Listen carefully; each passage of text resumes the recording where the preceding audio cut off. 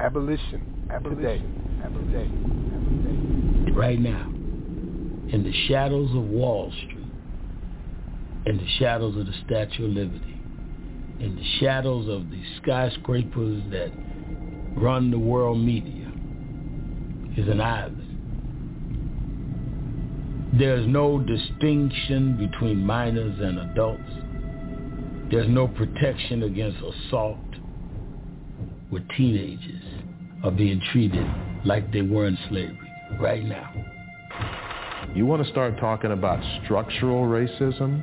That is a culture, and we've been doing it for years. Rikers Island is named after Richard Riker. Richard Riker was the chief magistrate in charge of the court system of New York City. The spider at the center of a web of bounty hunting rings, kidnapping escaped slaves. Even children kidnapped and sold into slavery. A few years later, and it's still happening. I was having a conversation with one inmate, and he asked me, he said, where are all the white inmates? Very seldom did I see a white inmate come through Rikers Island. And if they did, they didn't stay long. Khalif was legally innocent, but unable to walk out that door. We should be torturing people before they're even tried? What country is that? Holding anybody for 2 years in solitary on a pretrial basis is inconsistent with who we say we are as a nation. Every time with the court, I was expecting to have my day at trial, and it was never granted to me. You have a right to a speedy trial, and speedy trial is 6 months. How on earth was Khalif Browder in jail for 3 years? In May of 2010, 16-year-old Khalif Browder was walking home from a party with a friend when he was stopped by police. An officer said a man had accused them of stealing his backpack. All my people been hurting, growing up lost, we been broken. I just want to let the world know, word to Khalif, gotta let the pain show. Every day they judge me by my skin color. Modern day slavery, I'm a protester. Climbing up a broken ladder, all of my peers living life like it don't matter. Trapped in the system, can't escape prison. Even when you innocent, they don't listen. Stand up for your rights, they shooting when we fight. Taking away life, bringing darkness to your life. Political this, political that. They just mad at the fact, they just hate that we black. This ain't the plantation, no, you ain't taking us back. Malcolm X with the strap, they ain't cutting no slack. Instead of giving hope to fulfill a dream, they rather give us pills for the self-esteem. They used to hang us from a tree, now we in the box, pissing in the pot. You know it's crazy when Donald Trump calling shots. Genocide, homicide, propaganda, justified. Khalif Browder, suicide, may you rest in peace, problem identified. We were beaten, stomped by the correctional officers, hit with weapons. They tackled me in my cell. They locked me in a cage and starved for days. Fly across the country, dropping grenades. Sacrifice your life so the rich can get paid. Underneath the sun, all we feel is the shade. The liquor store, right next to the church. You ain't never felt my pain, can't tell me what hurts. You ain't never walked my shoe, can't tell me my worth. You ain't never been without since the day you birth. I'm talking to my ancestors. I'm talking to you, slave master. Same book, different chapters. Same script, different actors. Pain is pain no matter how it's measured. When you black and shoot for stars, some shots get contested. It's a cycle for the youth, we gon' get neglected. So we strap up and shoot just to feel respected. Gang banging, life change to feel protected. By the system, young black males are all affected. We Instagram and Facebook to feel accepted. I pray to God, I hope you can get the message. The judge told me if I plead guilty, I was released from jail that same day. But I didn't do it. You're not gonna make me say I did something just so I could go home. If I gotta stay here 5 more months just to prove that I'm innocent, then so be it. It's just heartbreaking, and it's like I felt like they were just playing with my life. What's the solution? Less talking and more doing. A revolution. We the people, the Constitution. No more losing. We see now, no more illusion. Who the union? Our school system need more approval. What's the guideline? Show me the design. They shutting down Rikers for a dollar sign. For that real estate, yeah, we know how they debate. Rich getting richer, more food on they dinner plate. We should march on LaGuardia, screaming out loud, we need more housing in the area. That we can't afford, these type of issues can't ignore. Instead of walking past, we should pick each other off the floor. We just product of environment, either in jail or die before retirement. That's the type of shit that they invent. They try to set a Superman when really he just Clark Kent. I always believed in standing up for what I thought was right. And if I would have just been played guilty, then my story would have never been heard. Nobody would have took the time to listen to me. I'd have been just another criminal. I've been hurting all my life, night and morning, morning and night, looking for a change, trying to make a change, yet everything says everything. Genocide, homicide, propaganda, justified, police brown, suicide, may you rest in peace, problem identified.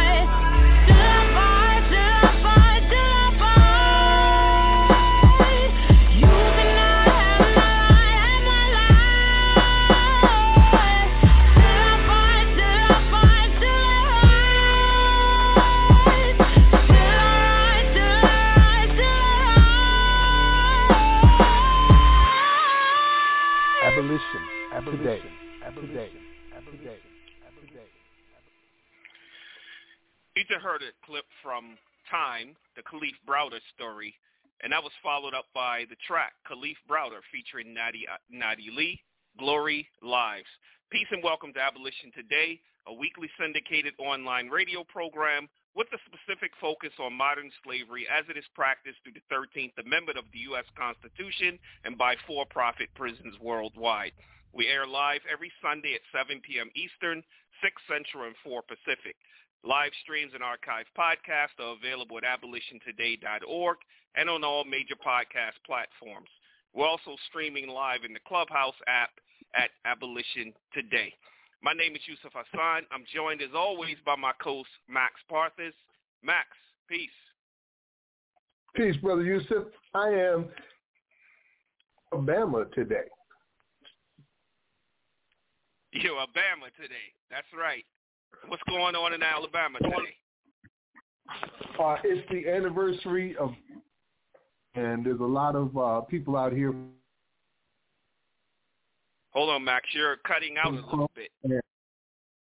I said, yeah, you're cutting the anniversary of. It's the anniversary of Bloody Sunday. You're in a bad location. You're in a bad location because you're cutting out a lot. All right. Go ahead with the show. Okay. I'll let everyone know what you're doing. Max is live on location in Selma, Alabama during the annual Backwards March, marking March 6th, Bloody Sunday, when thousands walked across the Edmund Pettus Bridge. So that's where Max is. Last week, Max and I were joined by Gina Anthony Kennedy of Ohio's EPIC, Ensuring Parole for Incarcerated Citizens, a nonprofit prisoner rights advocacy group specializing in parole reform, fair laws, and fair treatment. Gina is also the lead organizer behind Ohio Senate Joint Resolution 1, the Abolition Amendment. Gina is also the host of Kicking It with the Kennys and a Abolish Slavery National Network state partner. We talked about the amazing National Quarterly Gathering, and we dug deep into Ohio's connection to the abolitionist movement of the past and modern constitutional slavery today. We exposed some blatant conflicts of interest within the Ohio Department of Corrections. This week, so we're going to cover Rikers Island and all the horrors behind that island of death. We'll be joined by Dr. Stewart, who has spent the last 3 years on Rikers Island awaiting trial. That's right, not as someone that's been convicted of a crime, but as a pretrial detainee. And unlike just about every other coverage you've seen, we examine this hell on earth from the perspective of slavery abolitionists and not as prison abolitionists or reformists. We'll also be joined by Tag Harmon. Tag Harmon is the one who actually brought Dr. Stewart to us. And we'll also bring the fire with some awesome clips and music mixes, just like the one you just heard as our opening track, as we bring the voices of the ancestors back to life for a new generation in our Bridging the Gap segment. So before we start, hopefully we have a better connection with Max now. Tell us about the opening track and how things are going down in Alabama today. So how's my connection sound now? Any better? Yes. Can you? Okay, awesome. So, I thought the track was very fitting for the beginning. It started out describing what's happening. You're still cutting in and out. And its connection to antebellum slavery. And also the Nadia Ali clip is music was right on point, bringing it home to the point where get their humanism, you know what I mean? Rather than looking at them as numbers and percentages. These are people we're talking about whose lives are being ruined, like Dr. Stewart. And today I'm here, as I said, in Selma, Alabama for the anniversary of the Bloody Sunday March. And there's a bunch of people out here, dignitaries. You got Kamala Harris is here. Ben Crump is here. I was also here with Diane Hart, who is the author of the Florida Abolition Bill. We got to talk a little bit. It was put on by Brother Pastor Kenneth Sharpton Glasgow out here in Alabama. He was the one that helped put the march together. He's also one of our ASNN partners working to bring these states into line with ending slavery. I got to speak a little bit in front of the crowd, which was awesome, and broke down what we're all about and why we're here. I got to admit, it was a little weird because they had me go right after reparations talk. And, I'm not anti-reparations. I'm pro-reparations, but I don't believe that you can achieve reparations without ending slavery. I don't even know how that's possible. Because if you do receive any sort of reparation, not just monetary, but anything that says, here, we're paying for this now, there's no way they're going to end slavery. Not after they've already paid reparations. They'll amp it up because there's nothing stopping them from increasing the prison population by 4 times or 6 times what it is now. There's no laws against that. And if you don't stop it before you get reparations, you certainly ain't going to stop it after. It's going to amp up even hotter. So that was a little weird, of course. And then there was a couple speakers that were saying some strange things. Like one woman was up there talking about how she don't want to hear no more about Martin Luther King Jr. while standing next to a statue of him in Selma, Alabama. I don't want to hear no more about Martin Luther King Jr. We want to hear about people today. And then she went on further to say nobody is doing nothing since then. And I think she said in the last 5 years, ain't nobody did nothing. And I think you even saw that part and commented and said, apparently you don't know the slavery abolitionists because we had changing state constitutions all over this country. I don't know what you're talking about, but so it was a little weird, but I think I brought a moment of clarity. The problem is, and I see this happen often, is nobody will be mentioning slavery, even in a place like Alabama. And I'll get in there and I'll start talking about it and everybody's cheering as if they all knew, and no sooner than I'm done than it's out of their mind again. Yusuf? Yeah, and that's why we exist. You know, this is one of the main reasons we're on the air, so we can put this information out there. Like, many people don't know that right now there is a proposed 28th Amendment to the United States Constitution to repeal and replace the 13th Amendment, to remove the exception clause, which legalized slavery. See, prior to that, it was just a generally accepted practice, but the government took it over and they legalized it and they memorialized it in the exception clause of the 13th Amendment. And this is why we have situations like we're talking about today with Rikers Island, the island of death. And with that, I want to go on and bring in our first guest, Tag Harmon. Take a little second. So, Tag, welcome to the show. Reintroduce yourself to those who are new listeners. No doubt, no doubt. Much appreciated. Peace, everyone. It's Tag here, and repping from NYC, which houses this monstrosity called Rikers Island. And it's always great to be able to get up with y'all and discuss these, tragic and vitally important issues. Well, definitely thank you for being Welcome back. Appreciate it a great deal, and great to hear about the work y'all are doing out in Alabama. Yo, we got to spread the gospel, man, and get more people involved.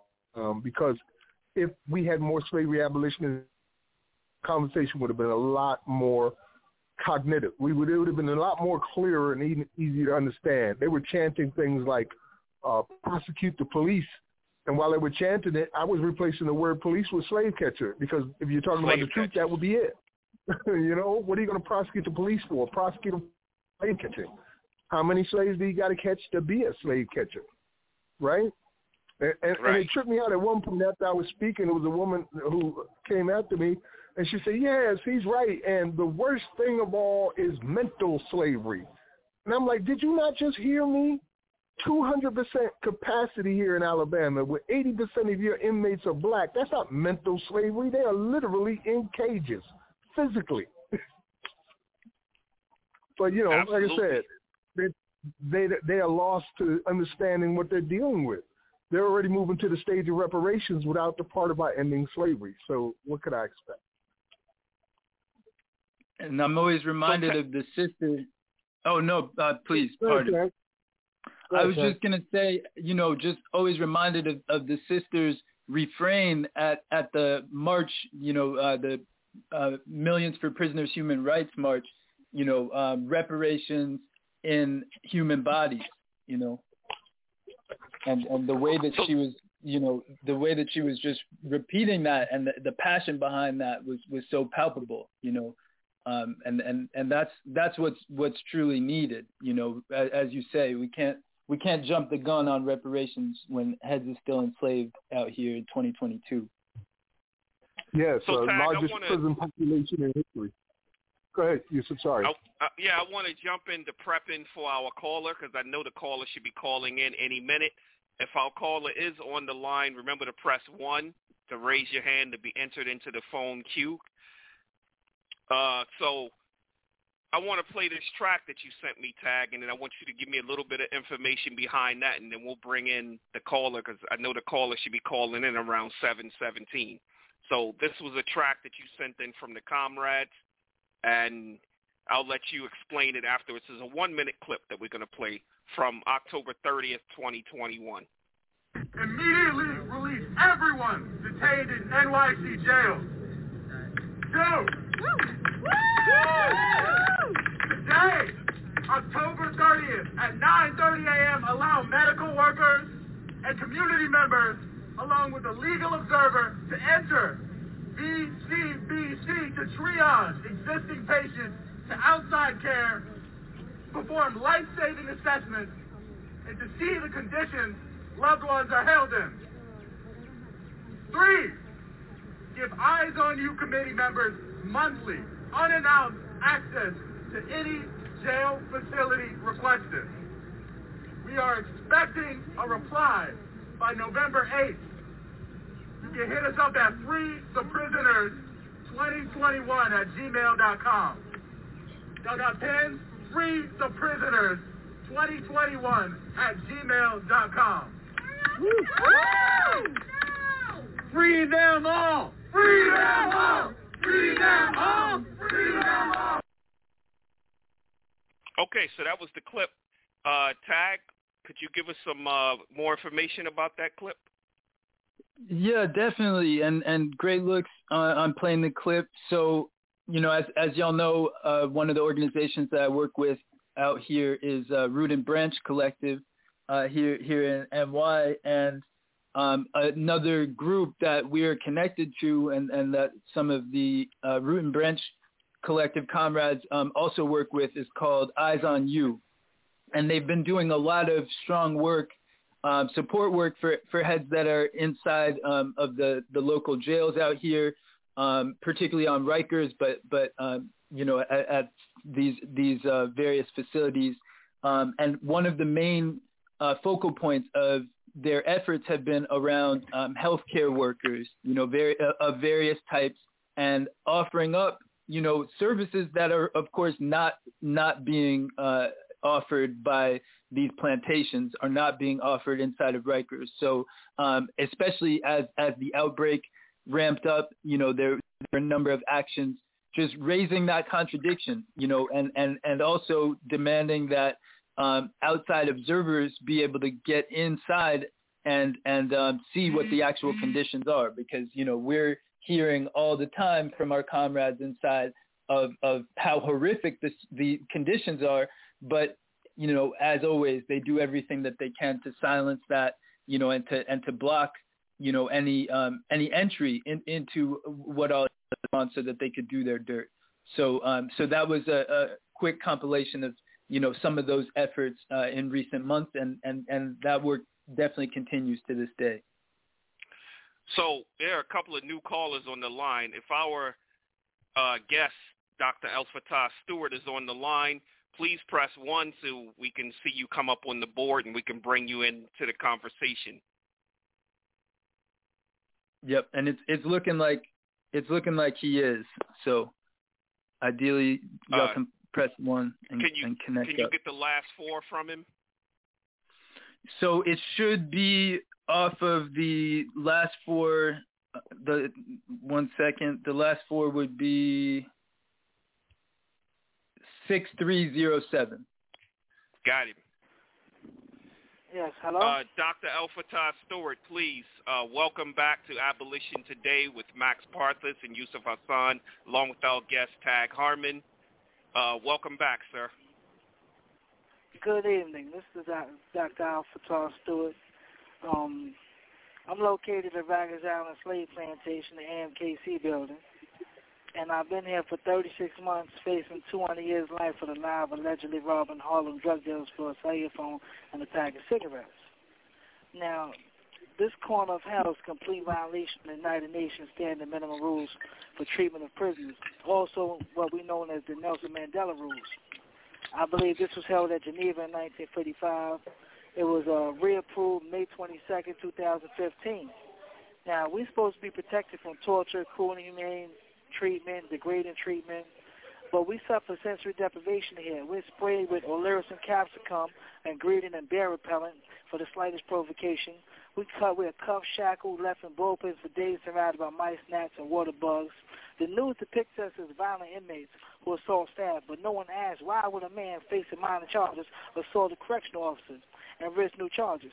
To answer that question, we are not afforded medical. When an inmate is stabbed or cut, the only way to get to the clinic for medical is to punch or slap a prison guard, because now they'll spray you, beat you, and bring you to the clinic where it's discovered this detainee has a serious stab wound. Diplomacy gets nothing in here, only violence and ignorance.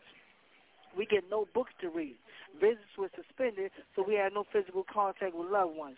The mail is misappropriated or thrown away on a regular basis. No educational programs exist. I haven't had outside recreation in over 2 years. The food is not fit for human consumption, sent to us on food trays that are not properly washed, and still has food encrusted on it from the last meal. Medical is a joke. Detainees have to go crazy in the clinic to get sent to the outside hospital for real help, because medical staff here give out Band-Aids and ibuprofen for everything from a broken jaw to a stab wound. I had my jaw broke in 2019 by staff who slammed me on my face. And I didn't get no medical until 14 days later when I went to the dentist, who had me rushed to Bellevue once he saw my x-ray with a broken jaw. I personally filed over 197 grievances. Attorney Jennifer Parrish of the Urban Justice Center presented my grievances to the Board of Corrections and in a meeting with the New York City Council members, all to no avail. So the grievance program is a joke. They still perform illegal cavity searches to degrade us, destroy our legal mail and photos of loved ones on searches to provoke us, and they promote and place bets on gang violence by opening certain housing units at the same time a rival housing unit is in the hallway. We don't have the keys to these doors, so these gladiator free-for-alls are created and encouraged by prison guards who happen to be our own blacks and Latino people who took this job to get paid for our pain and hardship. Now, dealing with my case personally, I had suppression hearings without a certificate of compliance and a certificate of readiness from ever being filed by the DA's office, and I'm still being held unlawfully. The main reason why people are copping out, because they hold us here on Rikers Island so long, and we suffer with so much abuse. A dude rather cop out and just go upstate than to be here suffering. It's been 36 months in full violation of Khalif's law, CPL 30.30, and my 6th Amendment right to the United States Constitution. I paid my attorney, Jeff Chabro, $10,000. He hasn't filed one motion, doesn't answer my letters, phone calls. Judge Curtis Barber is allowing this injustice in his courtroom. And the last ADA, Matthew Thiemann, told 4 different attorneys he knows his case was a drug deal going bad, but is still prosecuting me for a robbery and a burglary he knows never exists. Now I have a new ADA who's been assigned to my case at 3 years, a Miss Antoinette Darlene Carter, a sister, a black woman. And I pray she in tune with how I'm being railroaded and stands up and puts an end to this, because the last DA, Matthew Thiemann, threatened the alleged victims regardless of the fact that the 911 call states that the man involved them had a ski mask. They told Daniel Johnson they would take her kids, her children, and arrest her if she didn't say it was me. They told Riley Tyner they would arrest him and revoke his parole if he didn't say it was me.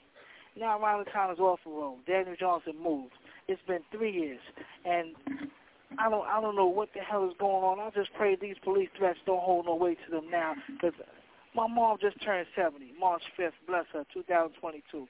So I can't cop out to anything. I had to go all out so she could see me free before God calls her home. And I've been suffering. This Rikers Island thing, it's a joke. It's our own people that's torturing us and hurting us more than anything. We had no contact visits, and there was more drugs in here than there are on the streets, because it's the officers who bringing it in. 9 officers got caught bringing in comic books laced with K2, so dudes walk around here with zombies. You can look at these dudes' fingers. It looks like they're playing their feces from smoking and stuff, burning their fingers.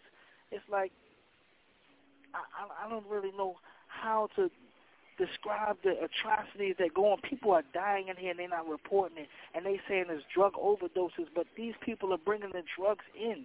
We don't have access to this. We didn't have no contact visits, and the visits now, they go through so much screening, can't nobody bring you anything. They damn near strip searching and performing cavity searches on our mothers and our fathers when they come see us. I mean, my next court date right now is, I believe, March 28th. I'm at 100 Center Street, Part 81. Anybody who can help, step up and help. Anybody who's protesting against this Rikers Island abuse, step up now. There's brothers in here that's been here for 4 years, 5 years for garbage cases. I mean, the most silliest things you can imagine, and we suffering hard. No support, no love, nothing anywhere. We get no sanitizer, no cleaning supplies. I go to commissary buy my own shampoo to clean the dorm up, to clean the house up, to clean the showers. We have to grieve it to get toothpaste and commissary. Certain officers who are on the inside who do help us try to bring us soap and sanitizer, because the administration don't do nothing. It's so bad in here. The phones smell like crap. They smell like feces because they haven't been washed and cleaned. These phones over 200-300 years old, damn near, something like that. And I got a sock over the phone with a mask on in order to talk to y'all right now, because the phone smells so bad. So much bacteria caked up in it. That's the atrocities we suffer on the island. And they don't tell y'all this, or the media don't depict this. They just depict us as violent. You got to think, why would an inmate facing a misdemeanor assault or officer risk a new charge? These dudes get stabbed, and when no medical comes, the only way to get the medical is to assault an officer. That's the only thing. And these officers here, they come in here with they get their nails and their nails in there, and these females, they're on the phones all day doing nothing. The males don't do nothing. Yeah, I need help. Please help us all in here. Everybody in here is suffering. This is not a game. It's not a joke. It's not fun.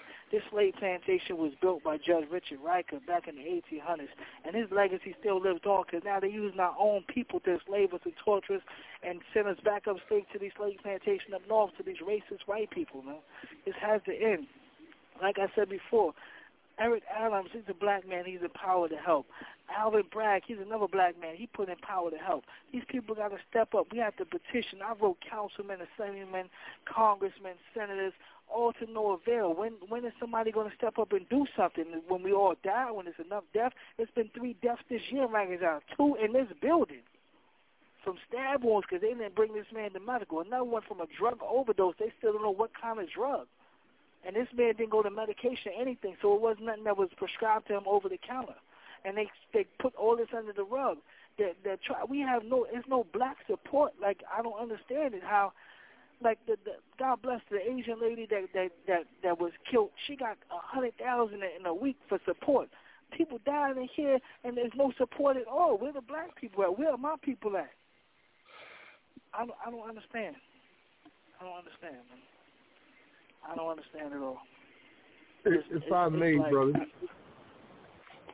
I just want people to understand what they're listening to right now is this is a brother who is experiencing crimes against humanity, prison or jails on the island in New York in conditions that are deemed by everybody across the world, and I mean organizational bodies across the world, as torture and crimes against humanity. Sixth Amendment being violated. He's been in there for 3 freaking years without a trial, and he's one of many just like him. He's already told you about how he's been all was broken, and he had to wait 2 weeks to finally get into the hospital, and you have to smack a guard just to get medical attention because they don't give a damn. And the horror of it all is compounded by the fact that it's being done by our own people who are doing this for a freaking paycheck. 80% of the people, well, not 80, more like 95% of the people from what I heard who are in Rikers right now are black and brown people. New York is not all black and brown. That's a small percentage of the total population. So how is it just all black and brown are suffering from this crime against humanity? So I just wanted the listeners to know exactly what they're hearing. This is so sad. I mean, I've been in here, and I mean, they left us in bullpens for hours with gnats and mice. There's water bugs everywhere. They don't show this. They say these politicians came in out on a visit. They didn't come to here in the trenches where I am. I'm in C95, AMKC, known as the dope fiend building, where people still have methadone and all kind of other addictions that they're going through, and they just leave you here to suffer, sleeping, and throw up and vomit and urine and feces, and they treat us like animals, so people act like animals in order to get medical attention. And then people don't even go to court no more. They say you have court. I haven't been to my last 4 court dates because these people won't bring me to court. And it's an order to produce, but they just don't worry about it. You can never court date. It's the correctional staff telling me this. And I want to go to court to face the judge to put these atrocities on record and let them know I object to me being held so long in violation of my constitutional rights. But I'm not even being brought to court to put this on record. And Dr. Stewart, just go ahead, Tag. Just very quickly, because on that, I mean, I've been in there in the court personally when they've done that, just failed to bring you in, and this is what happened at the most recent hearing that was scheduled. And so, can you speak to that? How are they justifying not, quote unquote, producing you for your own appearances? You have 1 minute left. They're saying they're understaffed. That's the excuse for everything. They say COVID and they're understaffed. They say they're understaffed. They have a transportation division specifically for this, and yet they say they're understaffed. I haven't been produced for my last 4 court dates. And then the court dates I hope you're able to call back in. Yes, I will definitely call back in. These last court dates are so important because I wanted to put these violations on the record, but I'm not even being brought to court. It's like corrections is working with the court system to destroy black lives. And it's like medical and is working with them to destroy even more black lives because we don't get proper medical, we don't get brought to court on time. Then when we get to court, we're being railroaded. Every motion I tried to put in, the judge ignores, and I write the administrative judge, I don't get no response from them. I write the Supreme Court judge, I get no response from them. Who do I write to? Who do I get help from? I mean, I'm screaming help, but nobody's answering, stepping up to help. Thank you for using Securus. Goodbye. Man. Hey, Yusuf, wow. Let's go ahead and play that. Let's play that track from Raphael Sadiq and then give him a chance to fall back in. Yes, we'll play that. We have this track here. Our plea agreement's unconstitutional. The R&R law group, and it'll be followed up by Raphael Sadiq, Rikers Island. We're going to play that. I see people have their hands up. There's all kinds of stuff going on. Hopefully, Dr. Stewart can call back in, but we'll be right back in 1 moment. Abolition Today. Alan Dershowitz, in his article, he says most plea bargains, plea agreements, are unconstitutional. So if you're not familiar with criminal law, a plea deal or a plea bargain is an agreement made by a defendant, so somebody who's been charged with a crime, and a prosecutor, somebody who is representing the government and charging the person with the crime. They come to terms and they come to an agreement and they say, I know I've been charged with this crime and it has these penalties, but I'm going to take a deal. I'm going to make a deal with you, and the benefit of that deal is I'm going to get a reduced sentence. So the penalties would be what they are here, and the prosecutor is going to offer you a deal. You're going to take the deal, and you're going to close the case. It's going to save the government from having to prosecute you and go through the expense and the time of a trial, and you're going to get a better deal because you're taking a plea agreement, whereas the penalties would be worse if you went to trial and lost. Well, Mr. Dershowitz says that this is really unconstitutional because you have a right under the Sixth Amendment to have a trial by a jury. You have a right to go through due process and find yourself in a court, in front of a judge, in front of a jury, and defend yourself. It's part of what's called due process. The problem with that is that prosecutors will ask for harsher penalties if you actually exercise that right. If you go through the court process and you say, I want my day in court, if you are convicted, then they'll impose more serious, harsher penalties. And so what Mr. Dershowitz is saying is that if you decline a plea bargain, you're going to receive a much harsher penalty. That's a violation of the right to a Sixth Amendment. It's a right to your trial by jury. You have that right, and it's being watered down because the prosecutor's offices are creating these incentives against going to trial. If you go to trial, it will be worse. In the criminal defense world, we call this a trial tax, and it's something that we see very, very frequently. Way too many. I said it's way too many in Rikers Island. And you may not be in Rikers Island. You may be in Rikers Island in your own mind. Nevertheless, you got to unleash yourself. Everybody. Too many.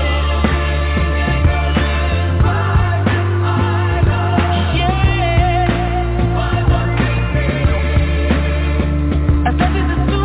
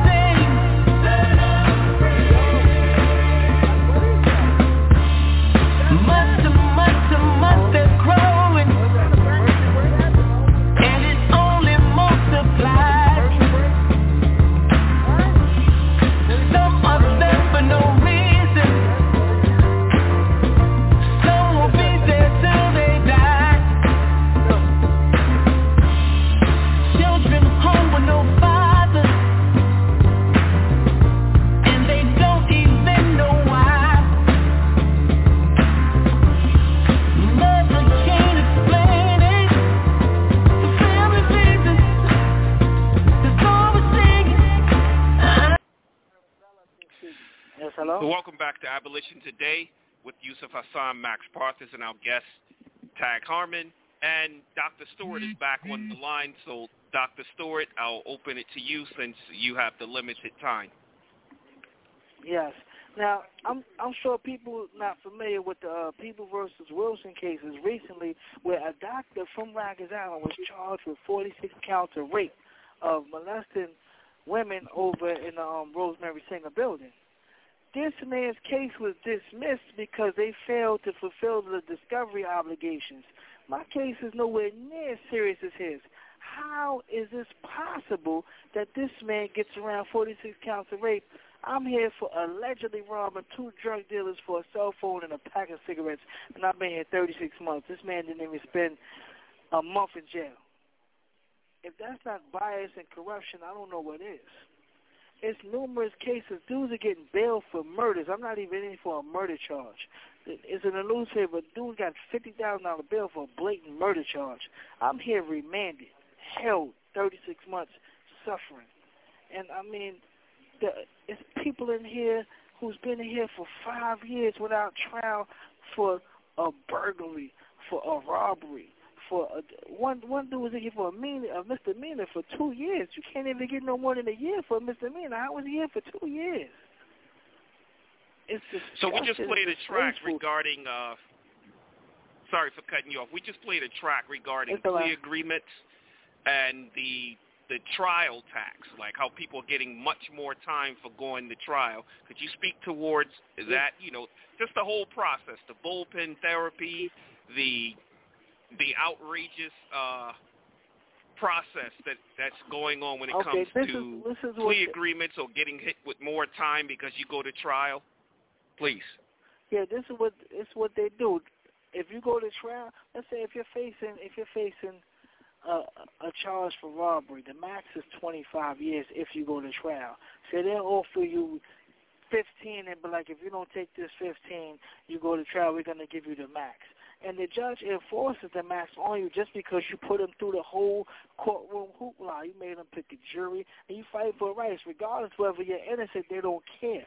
And then the bullpen therapy is you handcuffed, shackled, placed on the bus at 5 in the morning. You won't get to the court building until like 10. And you're still shackled and cuffed up, waist restraint chain. They give you a cheap You have 1 minute left. green bologna sandwich with cheese to eat for lunch and maybe a cup of water. And then when you go in the courtroom, you're in there for like 10 minutes. They give you 5 minutes just to discuss and make decisions on your whole entire life. Then you're back in the bullpens until 6, 7 at night. Then you're brought back to your jail. We don't get back to your jail till like 2 in the morning. And then you're back in the bullpen till you're brought to your house till the next day, 5 in the morning. And that's the procedure every day for the courts. So they torturing us and belittling us on purpose to wear us down, to force us to cop out. That's why the cop-out rate is so much, and most of these dudes is innocent. I'm almost out of time. It's still 1 minute. I thank y'all everything. God bless y'all. Please, if anybody will step up and help, step up and help. Not just me, but it's a majority of people here who going through the same thing, man. We all hurting. I'm an AMKC, C95, Alpha Tar Stewart, ALFATAH STEWART. Thank you for using Securus. Bless you all. Goodbye. Yes. Wow, a lot of information there. We're going to carry on this conversation on behalf of Dr. Stewart and what he's dealing with, and as he said, many more. He put his information out there for you to support him, to come in for his court date and raise hell about this. These are crimes against humanity happening in real time, and their families are being exploited. We were talking earlier about the price tag about all of this. Now, remember the conditions that they are living in this jail, and yet it costs nearly $600,000 a year to incarcerate one person like him for a single year. $600,000. We living in a 5-star hotel for $600,000 a freaking year. Not in absolute squalor and despair and destitute. And like animals get better treatment. So maybe we should call PETA and get them on our side in bad shape. Maybe that'll get some attention. You know, Max, we have a caller has had his hand or his or her hand up for a while. 7108. Right. I'd like to bring you in. You're on Abolition Today with Max Parthas and Yusuf Hassan and our guest, Tag Harmon. Welcome to the show. Hello. Hey, Tag. This is Kendra. Peace, Kendra. Yes. To coincide with Dr Stewart say, I'm his fiance.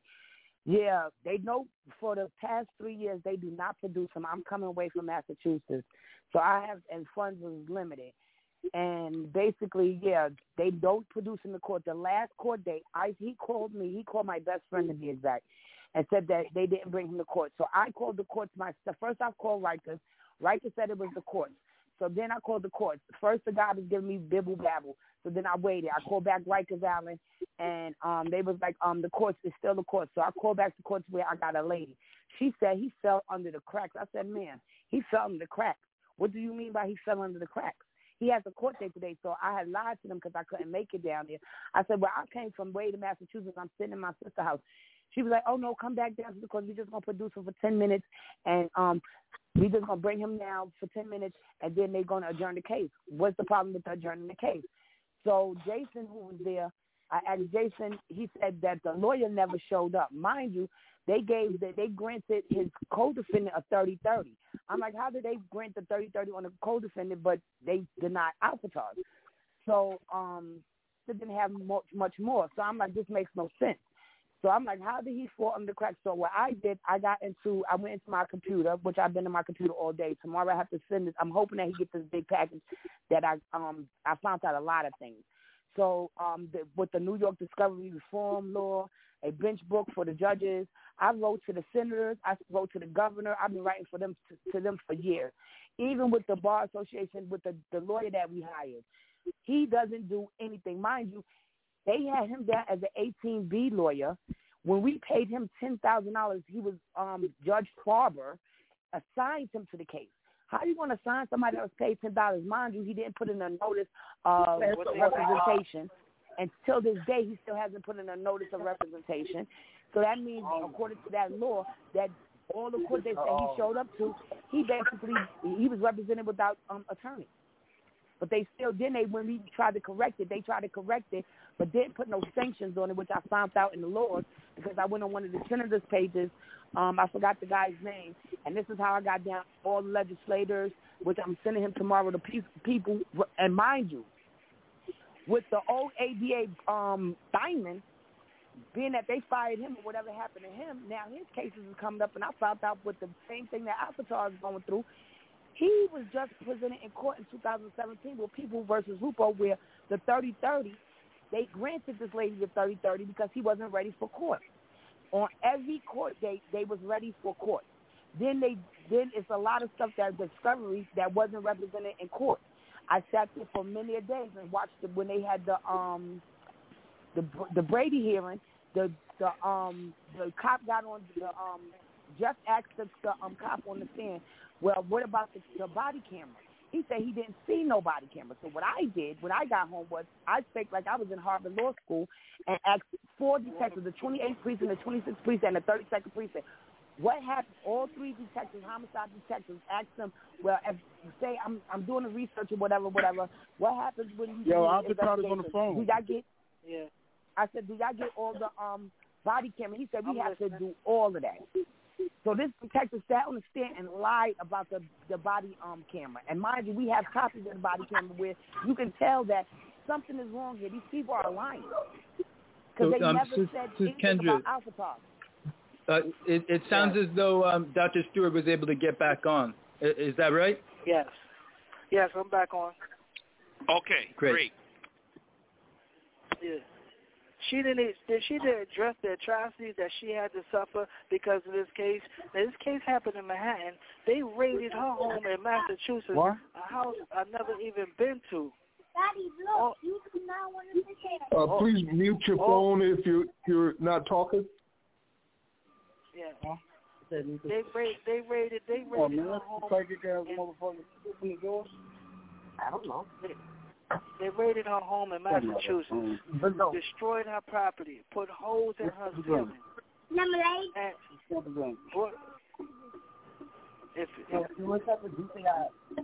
Yusuf, you want to mute that? We hear you, Dr. Stewart. We're trying to get the background noise. Yes. Okay, the I got it. that she had to suffer, she has nothing to do with this case at all. And only thing she has to do is she's my alibi witness. I was with her at the time and in a whole other state with her when this alleged crime took place. And they went out to Massachusetts, committed fraud with a fake phony warrant, raided her home, a home she just moved to, a house that I'd never been to, destroyed her property, took her safe, her life savings. She had paperwork for a surgery, so she couldn't even go get a surgery because they took the paperwork.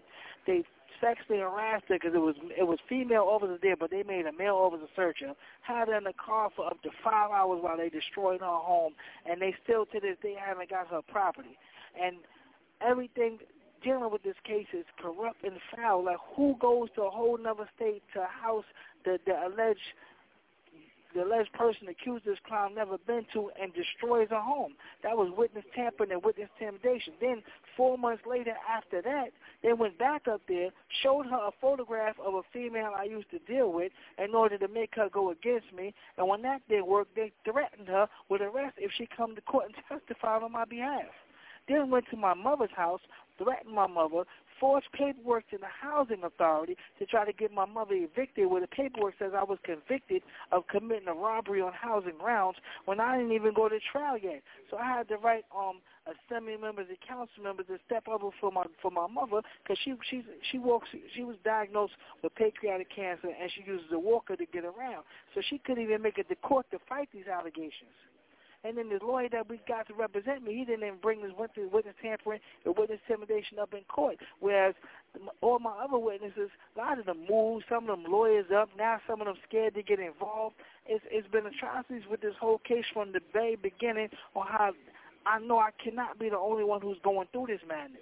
There's other people here who's going through the same thing. It's just that they don't have a voice or people like y'all to put it out there what we're going through. And we need more of this for this to be exposed. We need the media to get involved so this can be exposed. Because when we expose this, people will go to jail for these crimes they commit against us. Nowhere on the planet, if she was white, we wouldn't have been going through that. If I was white, I wouldn't be going through that. Let's get to the real point of this. We black, we poor, and I have a record. This is why they subjecting us to this madness. Yeah, of how they have this assembly line of flesh and bone set up, where the goal is to get you to prison. So they don't want to just keep you in Rikers. They want you to go straight.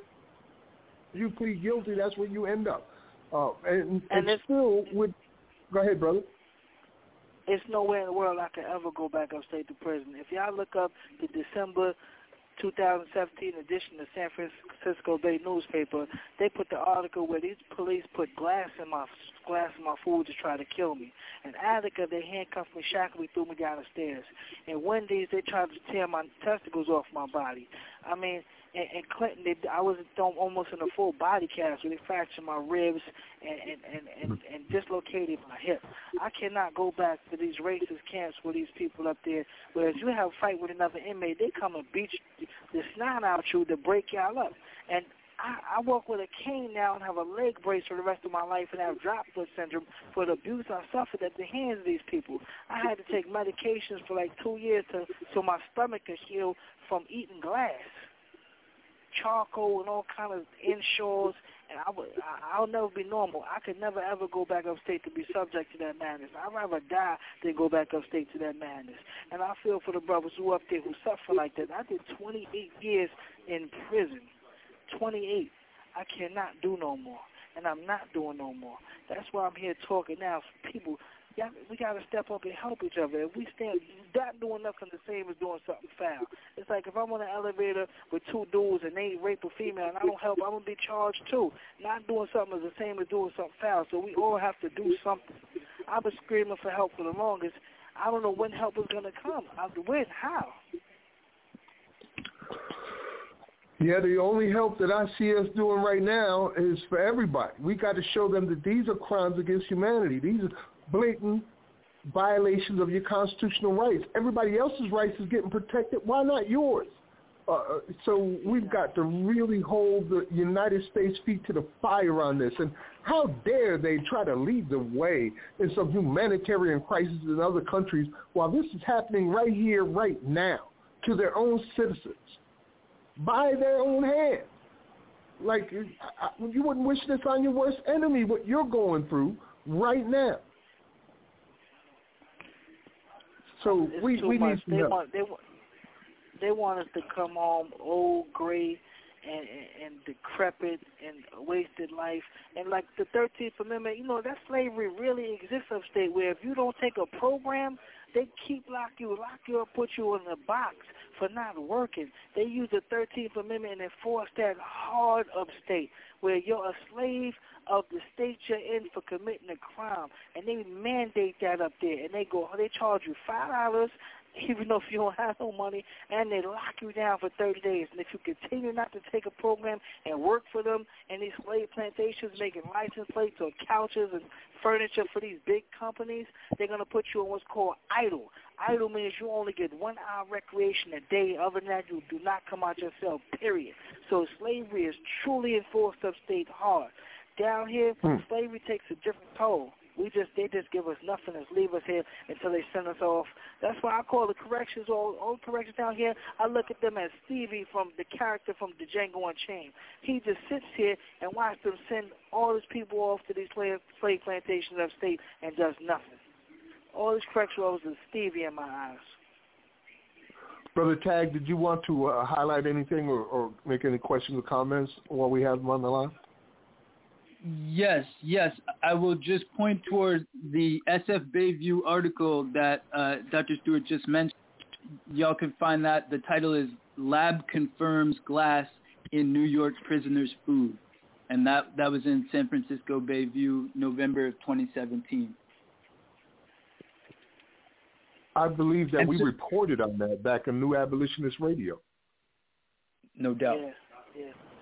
And Dr. Stewart, as far as the efforts that you're calling for to increase the pressure on those that are participating in this railroading, I know that you were talking about having heads reach out to this new DA, this new Manhattan DA, Alvin Bragg. Do you want to talk about that or any other efforts that you would like to call for? Absolutely. Alvin Bragg's in the position where he could change the whole dynamics of the judicial system just by paying attention to these cases. Like, a lot of these cases make no sense. They said, like, just look at a good example. Their theory is I woke up 5 in the morning, went to Manhattan from Massachusetts with a suit and tie, changed from a suit and tie to a sweatsuit, robbed 2 drug dealers for a cell phone and a pack of cigarettes, changed back to a suit and tie, went to a drug program, then went to Truck Driving Academy, took pictures, then went back to Massachusetts. Like, the theory of these cases is amazing. There's a dude here, Ralph Thompson. They said he tried to shoot somebody. They don't have a gun. They don't even have the person who got shot. And he's still being charged with attempt murder. They don't even have the person who allegedly got shot, the gun, him shooting nobody. The only thing they have to do is just pay attention to the details of these cases. What they do is arrest us, and they scare people to make a complaint. Once they make the complaint and you get indicted, they hold you up here until you cop out, and they send you on your way. Because I'm still here, that's because I'm not copping out. And they offered me 20 years of arraignment. How could I take that? I can't take anything. And I have life parole, so I would never go home if I take anything. They will reinstate my whole case from before. That's the dilemma that I'm in right now. And they overcharged me. They gave me 4 counts of burglary, 4 counts of robbery for a cell phone and a pack of cigarettes that was never took. We have videos of these people talking to the police where they have packs of cigarettes and they making calls on their phones. So what phones were they missing and what cigarettes was they missing? It's amazing. I don't know. I mean, I don't know how this is going to turn out. I just pray and stay focused and keep fighting, and I pray other people keep fighting because they just forcing us in the system and they losing us, and they taking us away from our families. They taking the black man away from his family. They destroying us, and they doing it, and they laughing about it. And I know on the inside in here, people here at the law library is a joke. We got to fight and threaten people to get to the law library, and the people in the law library don't even know what they're doing. So we got to learn the law ourselves in here. And these people, some people, they don't have GEDs. They can't even read. So I'm helping me and like 7 other people try to interpret them, help them interpret their case and what they're going through. Some people don't even understand the charge they're in there for. It's amazing. This dude don't even know the charges he's in here for. And I'm like, how? And he's been here for a year. The atrocities in here is bad, man. Somebody got to do something. We as a people got to stick together, get together and do something. All these rappers and entertainers, and they got to step up. Don't just step by and do nothing. These NBA players don't stand by and do nothing. Y'all in positions to help. God bless y'all with the positions y'all in to help. Don't just leave people in here to die and rot. I will never see the streets again and never see my mother alive if this case don't get right. And these are my last words to y'all, man. Help. If y'all don't help me, man, my life is over. For a lead cell phone and a pack of cigarettes, they're going to give me 200 years. You have 1 minute left. I'm out of time, and I thank all y'all for your hits, man. I thank y'all for your time. God bless Tell y'all. them one more time how they can support you, brother. One more time. Tell them your information one more time, please. Contact the District Attorney of New York County by email, text, fax, phone. Contact Judge Curtis Forward. Contact the Administrative Judge of New York County. Governor Hochul, I wrote her. She sends my letters to corrections, and corrections tell me they can't do nothing. So the governor's not even doing their job. Contact the governor. Tell her to do her job. She's in position to help. Anybody, all these the administrative judge, the supervisory judge, the district court judge, the judge in my case, mainly the DA, because he has the power to withdraw these charges. He knows it was a drug deal with somebody else, and they named the other person. It wasn't me. He has to step up, and he has to make a change in this. He's in position to help. Please petition to him. Thank you for using Securus. Goodbye. Man, that is it's just so terrible. We're watching somebody's life be destroyed in real time, right now, listening to the stories of horrors. We got a lot more to say, but I think everybody might need a breather right now. So let's take a music break, and when we come back, let's go ahead and finish this conversation and get deeper into it. You down with us, Tag? Oh, without a doubt. Absolutely. All right, brother. Yeah. Yusuf, you can pick out whatever you want to play. I think we got a couple of them to choose from. And I got a great track for us. All right. You're listening to Abolition Today, abolitiontoday.org with Max Parthas and Yusuf Hassan. Today we're joined by Tag Harmon, and you just heard Dr. Stewart in Rikers Island. We'll be right back after this. Abolition Today. I'm Brian Ross, joined as always by my colleague Rhonda Schwartz. And Rhonda, we begin tonight with a disturbing story about a true house of horrors, the giant New York City jail, Rikers Island, a filthy, lawless, overcrowded place that the new mayor of New York has rightly called a national embarrassment and a stain on the city. Rhonda.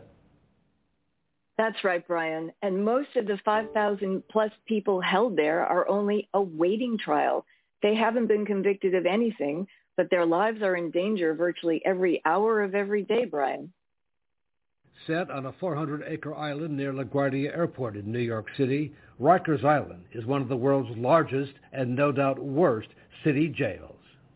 And even the repeated exposés of what happens inside the walls here, like this video of a so-called fight night organized by the gangs, overlooked by the guards, have not led to any serious reforms. The fight night video was obtained by the New York Times, and New York channel Pix 11 talked to one of the inmates who says he was forced to participate. They will give us compensation like cigarettes or drugs or food and stuff like that to do stuff to other inmates. Last incident that I had, I knocked a guy out and I peed on him. The CO paid me to do it. It is a lawless place where prison gangs, not prison guards, seem to be in charge. Investigative reporters at the New York Post obtained photos from inside showing as many as 26 men stuffed into single cells.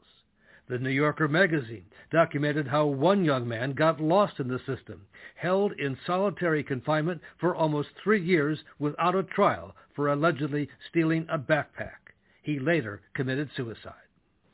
Rikers Island has been a national embarrassment, and we have ignored it. And for far too long, and the situation there has been unacceptable. It is a stain on our city, And now New York Magazine has done its own deep dive, documenting how some 15 inmates died at or shortly after leaving Rikers Island last year alone. All rise. Southern District of New York, docket number 249873, The People versus Miller.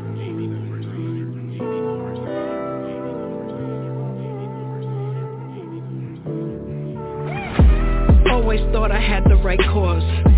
Always thought I fought the right wars. Cut your money out them pockets, nigga, next to your drawers. Packing cocaine and cut straws. Burn the ends behind closed doors. Should've thought not after but before. Now I'm walking back and forth on Rikers Island floors. Prison guards, fuck young Bariquas. Buying them new sneakers. Warden thinks he peeped us. Please God, call my name for bail through the speakers. More drugs in here than on the streets. Locked up pleasure seekers. Romance with the streeters. JC thought money made her complete. Yo tu quieres galletas, call them sweetas. Mamacitas, in the shower can't handle the heatas. Better hit them before they hit me. They cut Sassy from her head to her feet. Jumped her and beat her, that's how they treat her. Sharks and little fish, that's how they eat her. Always thought I had the right cause. Always thought I fought the right wars. Cut your money out them pockets, nigga, next to your drawers. Packing cocaine and cut straws. Burn the ends behind closed doors. Should've thought not after but before. Now I'm walking back and forth on Rikers Island floors. Shot callers control the guap at the top. Cough and we all squat. Go against them, get knots or get knocked. Home slice and the money in the letter. Now mama got wet up, said he was set up. Crime inside don't stop, like junkies shooting up on rooftops. Like stick up kids robbing shops, like in the spot ducking shots. Last thing the nigga heard was the pop, last tick of the clock. Like when alone all you hear is raindrops. Time a mistress, centuries of secrets. My soul's trapped in steel and concrete. Time is the biggest thief. One eye open when I sleep, counting tears on my pillow. Strange bedfellows, justice with our blindfolds. With racism and lies. Lil' bit got new clothes from fucking COs. Smelling like Tipperillos, ironing their shirts. Grandma's hands praying for in church. Born in the mud, took a fall in the dirt.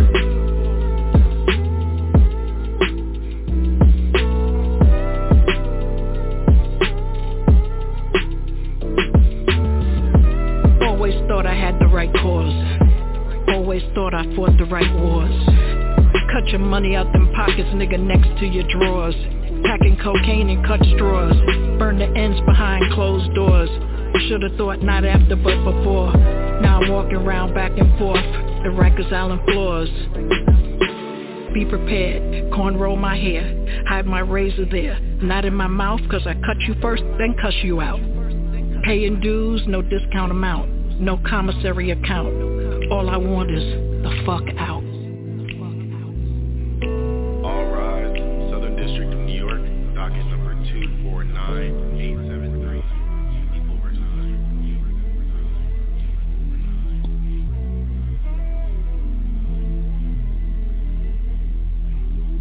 Abolition. Today. You just heard Brian Ross Investigates. Inside Rikers Island, 15 men at the jail died last year, and that was followed up by Harlem Storm's Rikers Island Floors.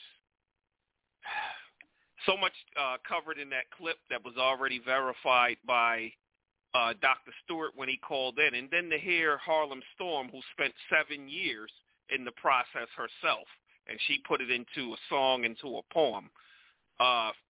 So, Max, I'd pass it off to you to hear your feedback on that track. Well, I'm still stressed, just hearing Dr. Stewart's story and what he represents, so many in there, 8 to 15,000 people at any time in Rikers Island. The track was phenomenal, and it's always great to hear from somebody who has lived these things, talking about it and keeping it real. And with the clips that we've been playing throughout the night to show that this is something that is indeed a constitutional violation of the highest order. And it's a matter of just respecting our rights. Like, defend our rights too. We deserve to have our rights defended too, not exploited. Slavery. And here in this jail, the money, as I said, that they're spending to incarcerate people is the incentive. In 2011, it cost $395 a day to incarcerate a single person in Rikers Island. From 2011 till now, the rate of the number of people who are in Rikers Island has decreased, but the cost to incarcerate them has 5 times that amount now. For instance, in 2017, it was $756 a day. In 2022, it's $1,525 a day. It's doubled since 2017. So you can see what the motive is. It's all about the money in New York for them. And they're using human beings as the commodity with no concern for their rights as human beings or as a citizen at all. It doesn't matter what they did. They just get them in there. Most of the people, more than half the people in Rikers Island are there for nonviolent, drug-related, or poverty-related crimes, nonviolent crimes. And yet they're forced to be in there with people who are murderers and rapists and killers and have to live in an environment where nobody cares what happens to them in these environments. Every day is a risk to your life and your health and your welfare. These are literal crimes against humanity that the United States has to be held accountable for. And that's what's missing the most is accountability. We're talking about reform, but reform don't hold nobody accountable. I mean, that all these crimes that are happening by the guards, by the mayor, by the city council, by the governor, all of this that's happening, none of them ever have to answer for it. So there's no incentive for them to change any damn thing. They ain't scared of you because you're not holding them accountable. Yusuf, tag. Tag, I'll pass it off to you before I chime in. No doubt. I mean, as you know, that's how they're moving on this, and there's the profit motive behind it. Obviously, there's the question of white supremacism and the role that these plantations play in continuing, that whole set of processes, and as Dr. Stewart said, straight up, like they wouldn't be doing what they're doing to him. They wouldn't be doing what they did to Kendra. They wouldn't be doing what they're doing to so many of us, if the racial composition of these heads were not largely what they are, which, as you mentioned, it's us. It's those of us who are racialized here. And it's continuous now for all of these centuries.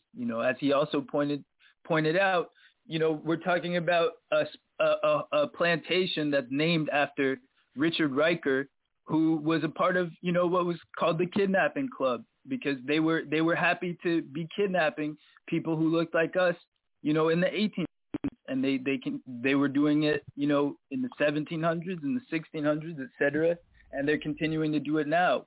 I mean, Dr. Stewart the other day was talking to him, and he was saying, as far as he can observe, part of why there's so much rampant violence going on in there is that, that whole place is haunted, by the spirits of so many ancestors, that transition in there. So it's ongoing. It's tragic.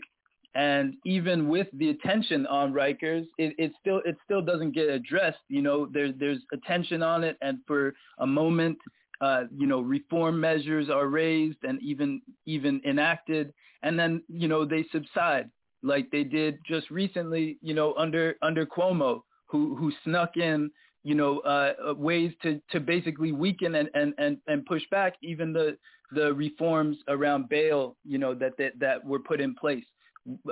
During the last, let's say, the last batch of horrible stories around Rikers and the last moment of national attention, on what former slave patroller and now Mayor Adams, called a stain, and a national embarrassment. Well, I would like to know from former slave patroller Adams, how many heads have you sent up into there to be calling it such a stain and all this? Absolutely. And, from the clip we heard, they talk about 26 people in a one-man cell, or where the brother called in and he was talking about the fight clubs, and he was saying that he had to urinate on someone because he was paid to do so. Or what we heard Harlem Storm say in her song, where she had to have sex with a guard just to get, clean clothes. These type of atrocities going on there. And just to touch, further on the legacy of Rikers Island, yes, it's named after a former judge by the name of Richard Riker. He was known for abusing the Fugitive Slaves Act, which was put in place to allow for the capture and return of runaway enslaved. They weren't slaves, but runaway enslaved in the U.S. In accordance with the Fugitive Slave Act, members of the club would bring a black person before Riker, who would quickly issue a certificate of removal before the accused had a chance to bring witnesses to testify that he was actually free. And that's a quote from Eliza Wright Jr.'s 19th century newsletter, Chronicles of Kidnapping. So there's the legacy right there. When we talk about Sixth Amendment violations, it started out that way, with people not being able to actually go before the court and prove their innocence or put up a defense for themselves. That this legacy continues on. We have people like Dr. Stewart, who's been there for 36 months, as he stated, and he said that there's some people that have been there 4 years and 5 years, and we all know the Kalief Browder story of how he was there, and we're talking about for a backpack, and yes, they tried to get him to cop out, and Kalief said, no, I'm not going to cop out because I'm innocent.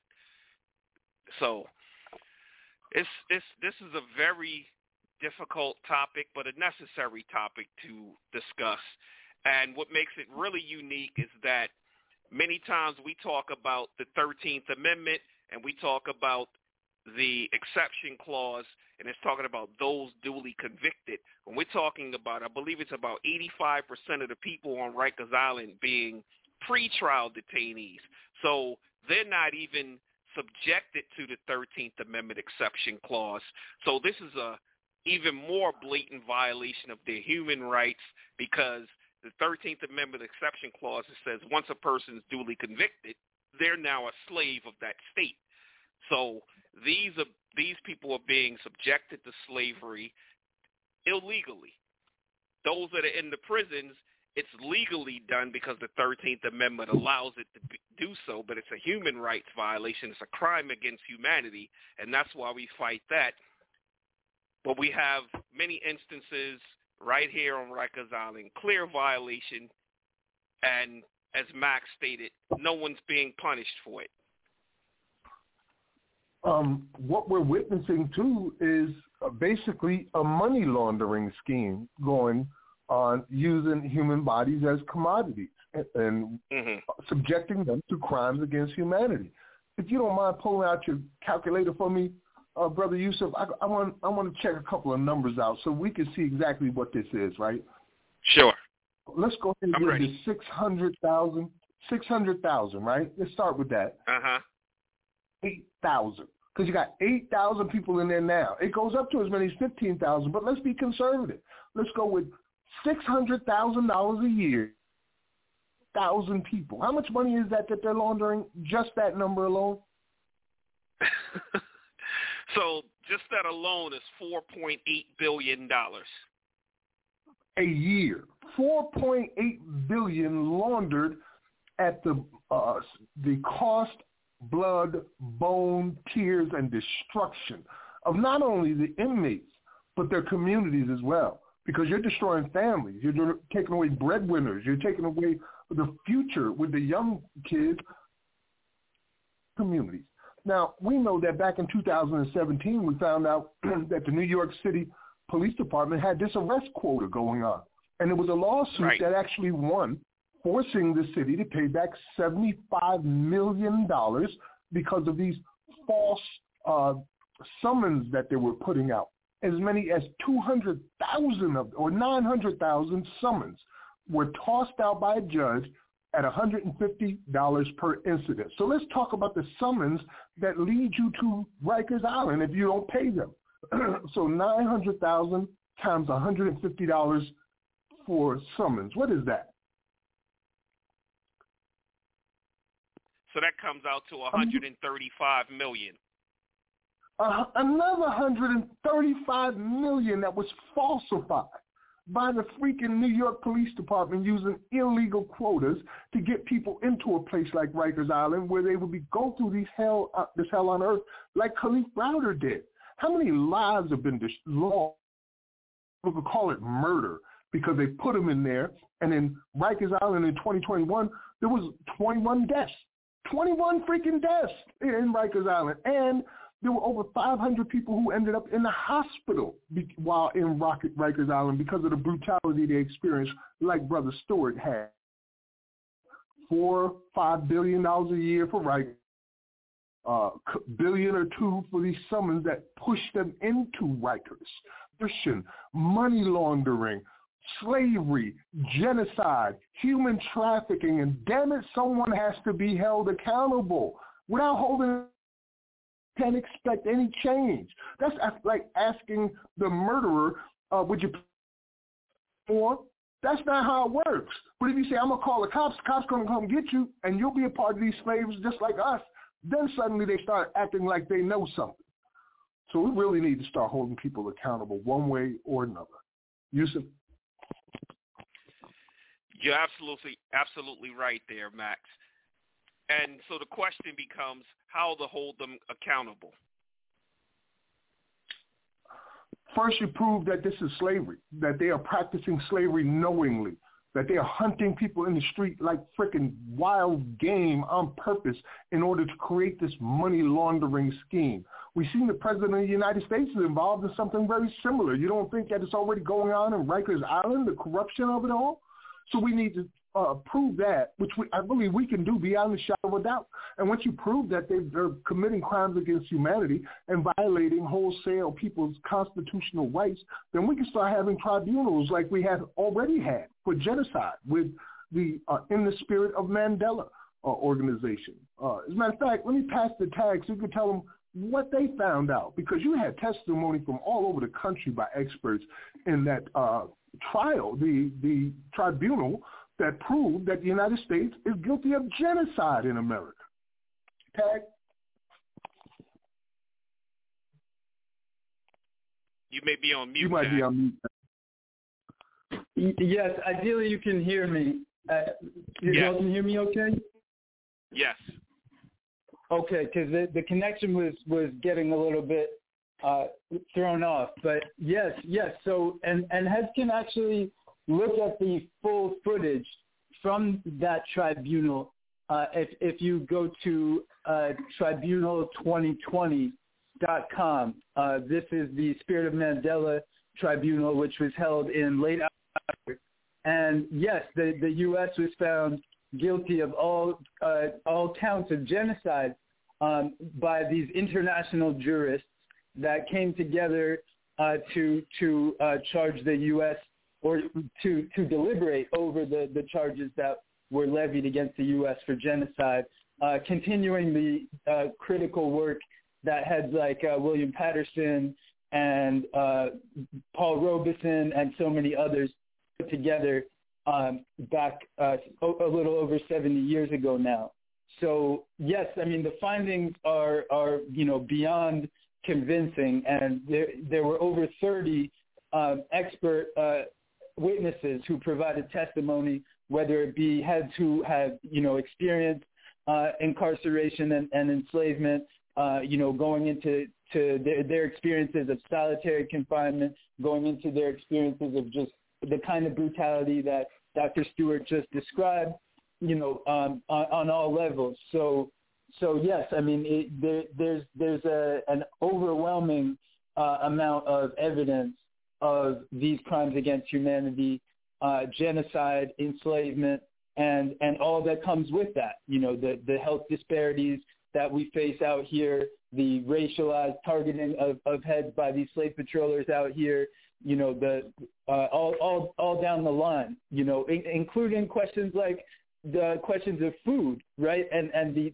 obviously we all have to eat and obviously we know that heads on the inside are being fed oftentimes, what they're calling food, but that is not meant for human consumption.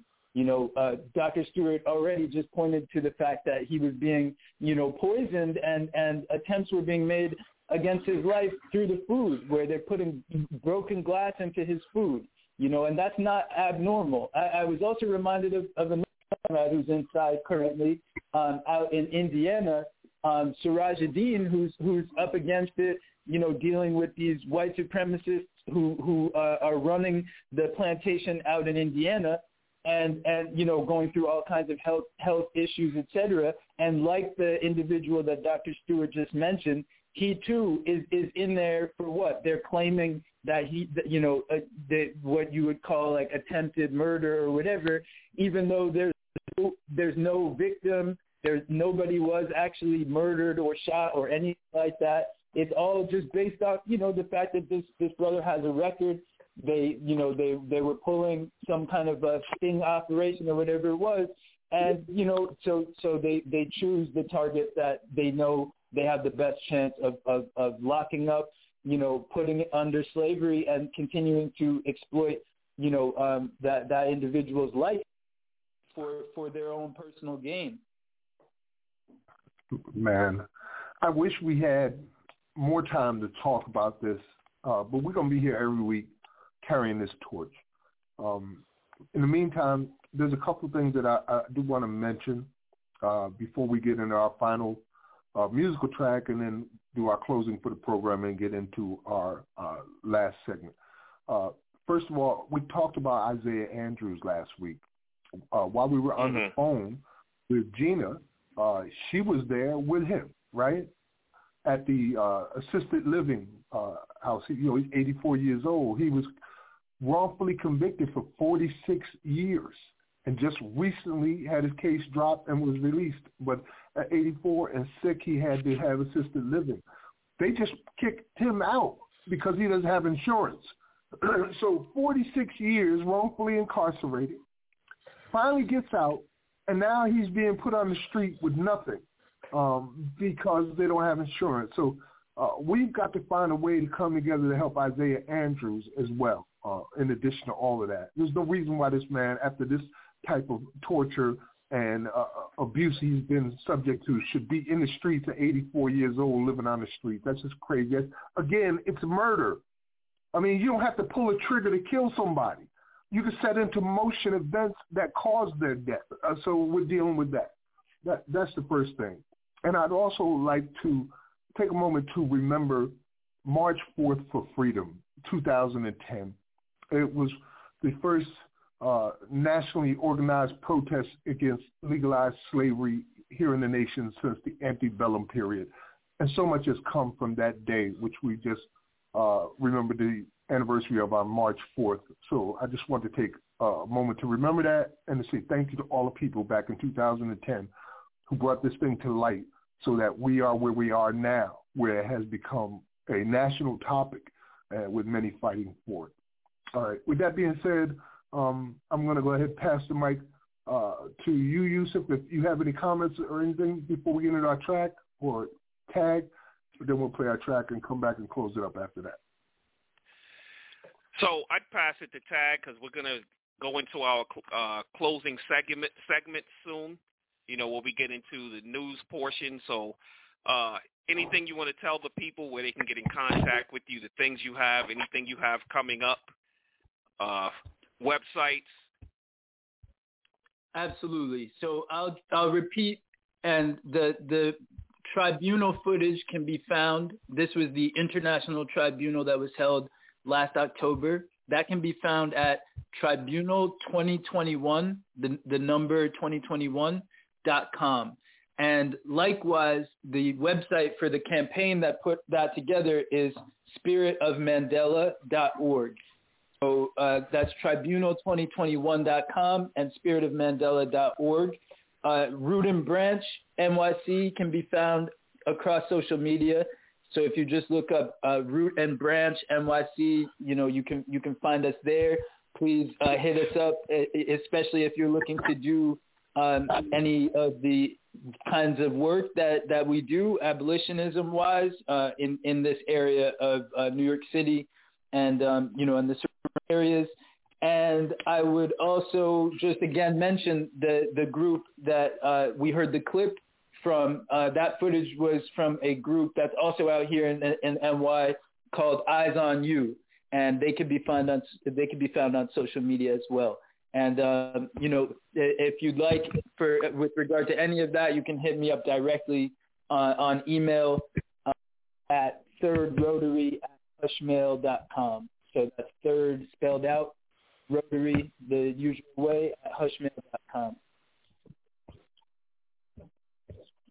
Thank you, Tag. Thanks so much, brother. We have to get international assistance with this effort to end slavery and have this genocide recognized. And towards that end, a couple of days ago, I had a conversation with Professor Joel Quirk out of South Africa, Johannesburg, South Africa. For those that don't know who he is, which is probably everybody, he is one of the co-authors of the Bellagio Harvard Guidelines on Slavery. So literally wrote the definition of slavery for international usage, which has been applied in multiple states already for prosecution, multiple nations for prosecution, which was very good news to hear. He is in agreement with us on our fight in regards to the 13th Amendment and these exception clauses and the continued practice of legalized slavery through our state constitutions and, in fact, by our justice system. And we're going to be working with him in the future towards bringing more understanding toward this and getting international attention as well. And also in the very near future, we had a discussion with CLLP Campaign to Change the Cemetery name regarding the Sugarland 95 project out in Texas. Mm-hmm. They had mass grave with 95 inmates who had been worked to death or beaten to death or killed there and buried in these unmarked graves. And the whole area, the whole idea of what they're faced with is being treated very callously, like they don't really care and not given the proper respect. In the very near future, we're going to have a program that is going to focus specifically on their campaign, what they're trying to achieve, and the history of Texas and convict leasing and how they transferred immediately after the emancipation from chattel slavery to prison slavery and really became a model for the nation and using convict leasing. Where I'm at right now in Alabama, by the 1890s, nearly 80% of their GDP came from convict leasing. And in the antebellum period, nearly 90% of their GDP came from slavery. So, it just went from one thing to the other, just that quick. So those are just some of the things I wanted to say. And we can go ahead and get into our last musical break. And then when we come back, we'll cover a couple pieces of news, wrap it up with our sponsors, and have a wonderful Bridging the Gap segment for you to hear. Yusuf? Absolutely. So we're going to play a track. It's from the TV show How to Get Away with Murder. And this is Annalise Keaton's. She's played by Viola Davis. It's a speech that she gives to the Supreme Court. And that's going to be followed up by Sons of an Illustrious Father, Sixth Amendment. We'll be back in one moment. Abolition. Today. As an arbiter of the law with whole knowledge of historical jurisprudence in this country, race must always be considered a variable. You have precious time, Miss Keating. I suggest that you don't waste it by making arguments you've already made. These are not my words, Justice Strickland. They're yours. You wrote them in your 1985 ruling in Bryant v. Topeka, an equal protection case dealing with a state housing lottery program.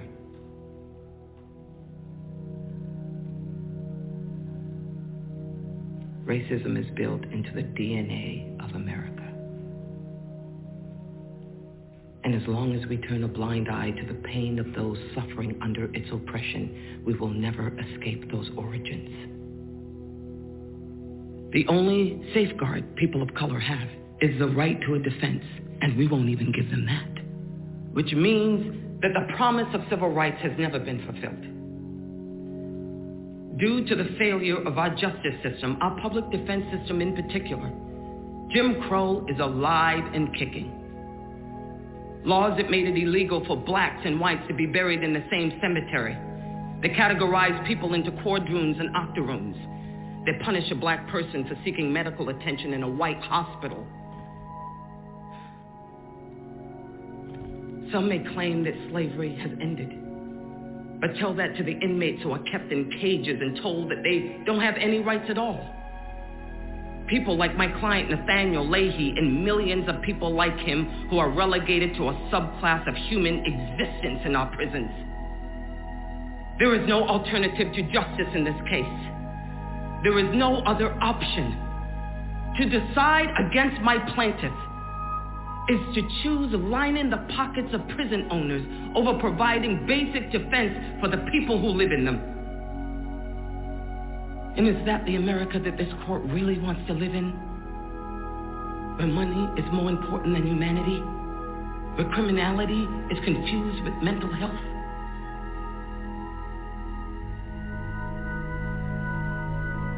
The Sixth Amendment was ratified in 1791.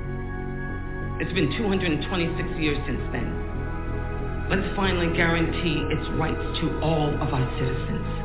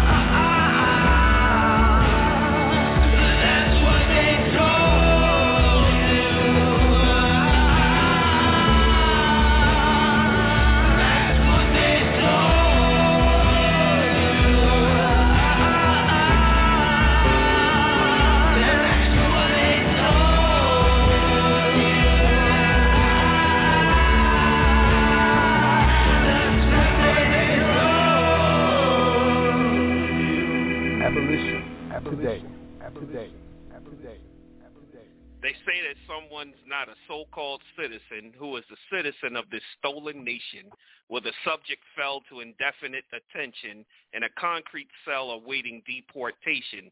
But if you've been there for a while, they can't hold you without a fair, a speedy trial.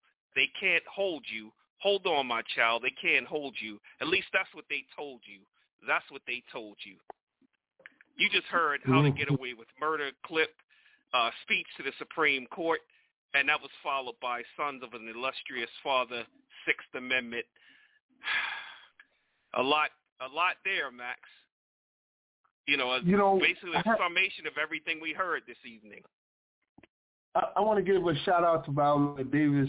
She has supported the slavery abolitionist movement now for some time, and to hear her speak about it was pretty awesome, A friend of mine who is working within our federal efforts to remove the exception clause, repeal and replace 13th Amendment, asked me recently, Max, explain this warehousing bodies thing to me. Because, in the federal amendment, they're focusing mainly on prison labor as being the problem. Free labor is the problem, and all this stuff. And I said, no, that's just a part of it because warehousing bodies has surpassed that. It's much more lucrative. So my answer to that question is, if you heard this show tonight, Rikers is an example of warehousing bodies and jails like that all across America. The immigration system, you heard in the song, the detainees, is another example. Housing bodies for profit. We found out that to hold one of the children that were immigrants coming in, for instance, was $750 a day, which is basically over $250,000 a year per child. And then for the adults, they can hold them indefinitely. So if you just put them on a bed like a slab of meat and you're a butcher holding them in your refrigeration, you're getting $250,000 per person. And for the adults, you're getting something like $100,000 per person. And you don't need them to work. All you got to do is capture them, hold them from the taxpayers. And this is what's happening with our jails in states like New York and in Louisiana, where the parishes are like little kingdoms and the jails are what generate the revenue for the entire budget in the damn communities there. So warehousing bodies is slavery. You're capturing, kidnapping people and holding them on false charges or just made up some stuff and then keeping their bodies there for as long as you possibly can, get these huge-ass paychecks on it and use it as a system of money laundering. This is criminal in the highest order right now. Yusuf? Absolutely, and that ties right into an article that was placed in The Hill back in November of 2021, where it stated there's an oversight panel eyes excessive bail, jail overcrowding in New York City. The House Oversight and Reform Committee has requested briefings from 5 New York City district attorneys regarding prison conditions and excessive bail.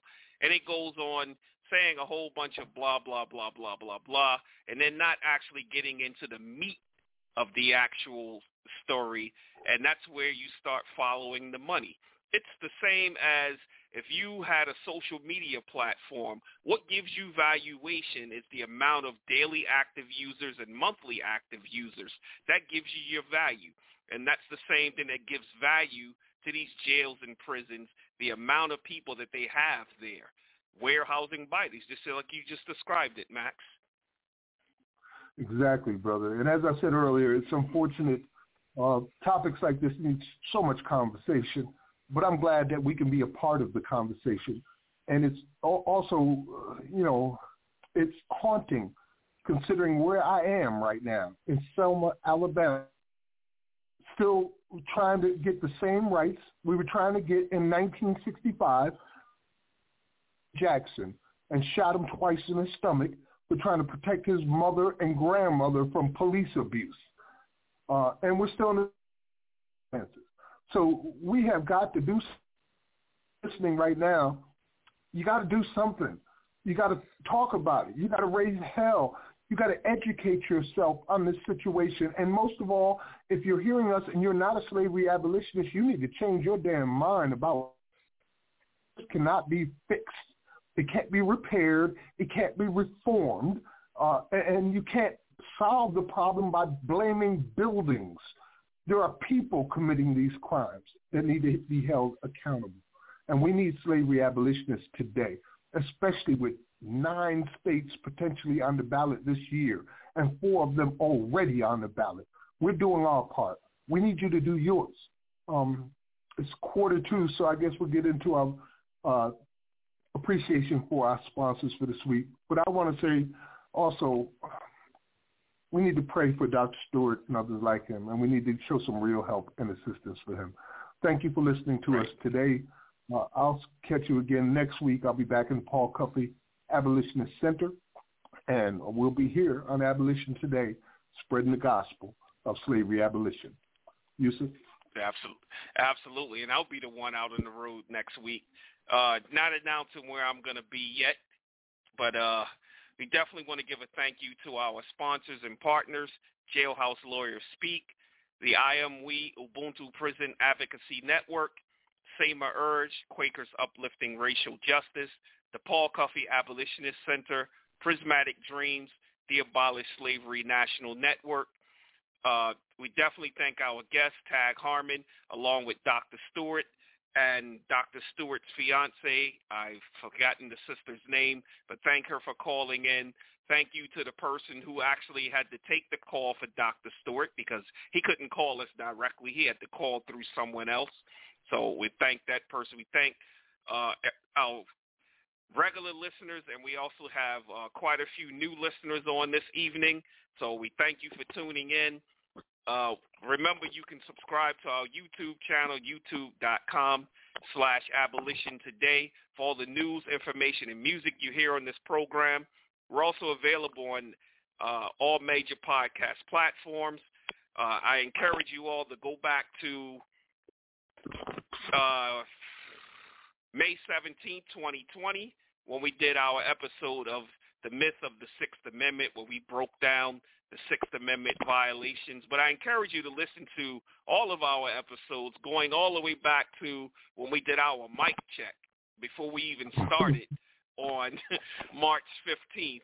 Go all the way back, listen to everything, because we've broken it down piece by piece by piece by piece by piece, where there is a clear argument of legalized slavery still existing. There's no counter argument to it except thoughts and feelings. But we've brought forth truth the entire time. You can also text "end the exception." That's all one word, no spaces. "End the exception" to 52886 and follow the prompts. This will send a signed petition on your behalf to your congressional reps in support of the proposed 28th Amendment to repeal and replace the exception clause to the 13th Amendment. Also, remember to join the movement at abolishslavery.us to become part of the solution. Yusuf, by the way, that abolishslavery.us is a brand new website. We redid it. You want to check it out. There are so many resources and tools for you there now. So go to US and sign up on our mailing list, make a donation, and check out all the resources we've made available. I got to check that out myself. You see the new website. Okay. So our last segment, usually in our last segment, we play something from our ancestors, where many times what's being said was only heard by the people in the room at that time, that it hasn't been spoken since then. For instance, this evening we have Ozzie Davis reading Frederick Douglass. In our first season, we played 19 weeks of Frederick Douglass autobiography, and he came to a conclusion. And we're playing the conclusion this evening, and that's going to be accompanied by Damian Jr. Gong Marley, Slave Mill. We're going to have a clip from American Gods, Mr. Nancy's speech, Story of Black People, and the under music, or the accompanying music, is Sorrow, Tears, and Blood by Fela Kuti. We'll be back next Sunday, March 20th, God willing, with another masterclass on slavery abolition. So until next week, think about abolition today. Thank you all for tuning in. Peace and blessings be upon you all. Peace. Abolition. Today.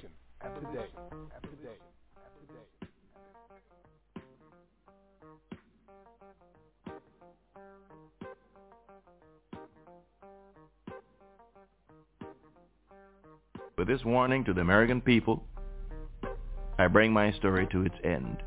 What men want and what they will, working for $1 bill. Sad to see the old slave mill, grinding slow but grinding still. Walking home, a youth gets killed, police free to shoot at will. Sad to see the old slave mill, grinding slow but grinding still. 9 to 5, you know the drill. Weekends are a short-lived thrill. Sad to see the old slave mill, grinding slow but grinding still. Cover on it over till it's still. Take until they've had their fill.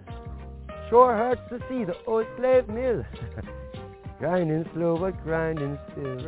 A new pattern of oppression replacing the old slave system was growing up in the South. The plantation owners, shorn of their source of power by emancipation, devised new methods of reducing the freedman to a state of peonage that would keep him bound hand and foot to the plantation. Terrorist societies, such as the Ku Klux Klan, swept down upon Negroes who dared to protest the violation of their rights.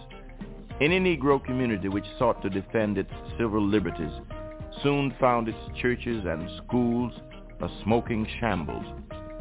Soon, as a result of this terror, the constitutional amendments adopted after the Civil War became little better than a mockery of freedom. When I met delegates at Negro conventions who had lived through the horrors of seeing their families massacred, their churches and schools burned to the ground, and their homes left in smoke and ruins, I realized the ridiculousness of the contention that my work was over. Constitutional amendments guaranteeing the Negro equality and fair play looked very well in print, I reminded my friends. But law on the statute book and law and the practice of the nation are two very different things, and sometimes very opposite things. What were the 14th and 15th Amendments worth to the victims of the Klan terror? What did the ballot mean to men reduced to a state of peonage? At the South, I argued in speech after speech, the Negro dependent upon his enemy for his daily bread cannot long vote or act contrary to the will of those to whom he must necessarily look for food and raiment which he must have. It is a grand thing to have rights secured by constitutional provisions and by legal enactments, but without a public opinion and the government to enforce them, they are a mockery. To be one half freeman and the other half slave, to be a citizen and yet treated as an alien, to be a man and yet not be a man among men may do for monsters, but not for genuine manhood. To those who called for a halt to agitation on the Negro question, I replied, we certainly hope that the time will come when the colored man in America shall cease to require the special efforts to guard these rights and advance their interests as a class. But that time has not yet come and is not even at the door. When the doors of nearly every workshop in the land are closed against the colored race, and the highest callings open to them are of a menial character, while a colored gentleman is compelled to walk the streets of our large cities like New York, unable to obtain admission to public hotels, while staterooms are refused in our steamboats, and berths are refused in our sleeping cars on account of color, and the Negro is a byword and a hissing at every corner. The Negro is not abolished as a degraded caste, nor need his friends shut up shop and cease to make his advancement in the scale of civilized life a special work. Abolition. Today. Once upon a time, a man got fucked. Now, how is that for a story? Because that's the story of black people in America. Shit, you all don't know you black yet. You think you just people. Let me be the first to tell you that you are all black. The moment these Dutch motherfuckers set foot here and decided they white, and you get to be black, and that's the nice name they call you, let me paint a picture of what's waiting for you on the shore. You arrive in America, land of opportunity, milk and honey, and guess what? You all get to be slaves, split up, sold off, and worked to death. The lucky ones get Sunday off to sleep and fuck and make more slaves and all for what? For cotton, indigo, for a fucking purple shirt. The only good news is the tobacco your grandkids are gonna farm for free. You're gonna give a shitload of these white motherfuckers cancer. And I ain't even started yet. 100 years later, you're fucked.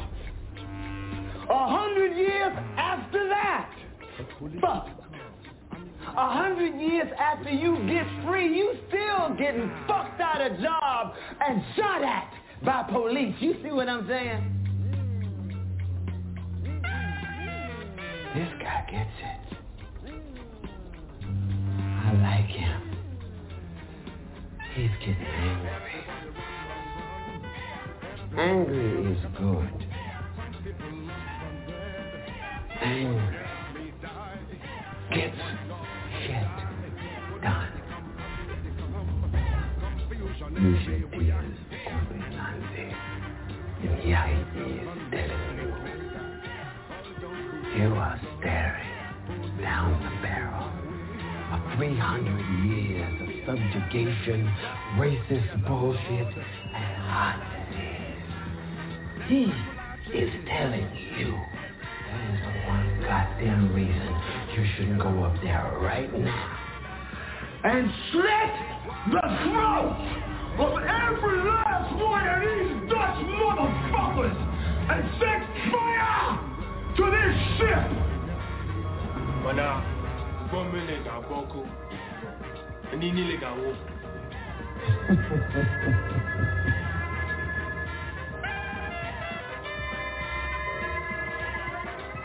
You already dead, asshole. At least die a sacrifice for something worthwhile. Let the motherfucker burn. Let it all burn. With this warning to the American people, I bring my story to its end.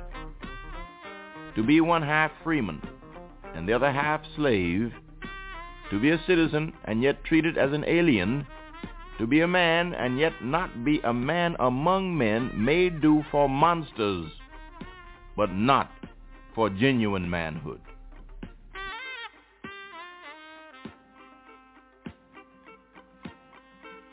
Abolition today.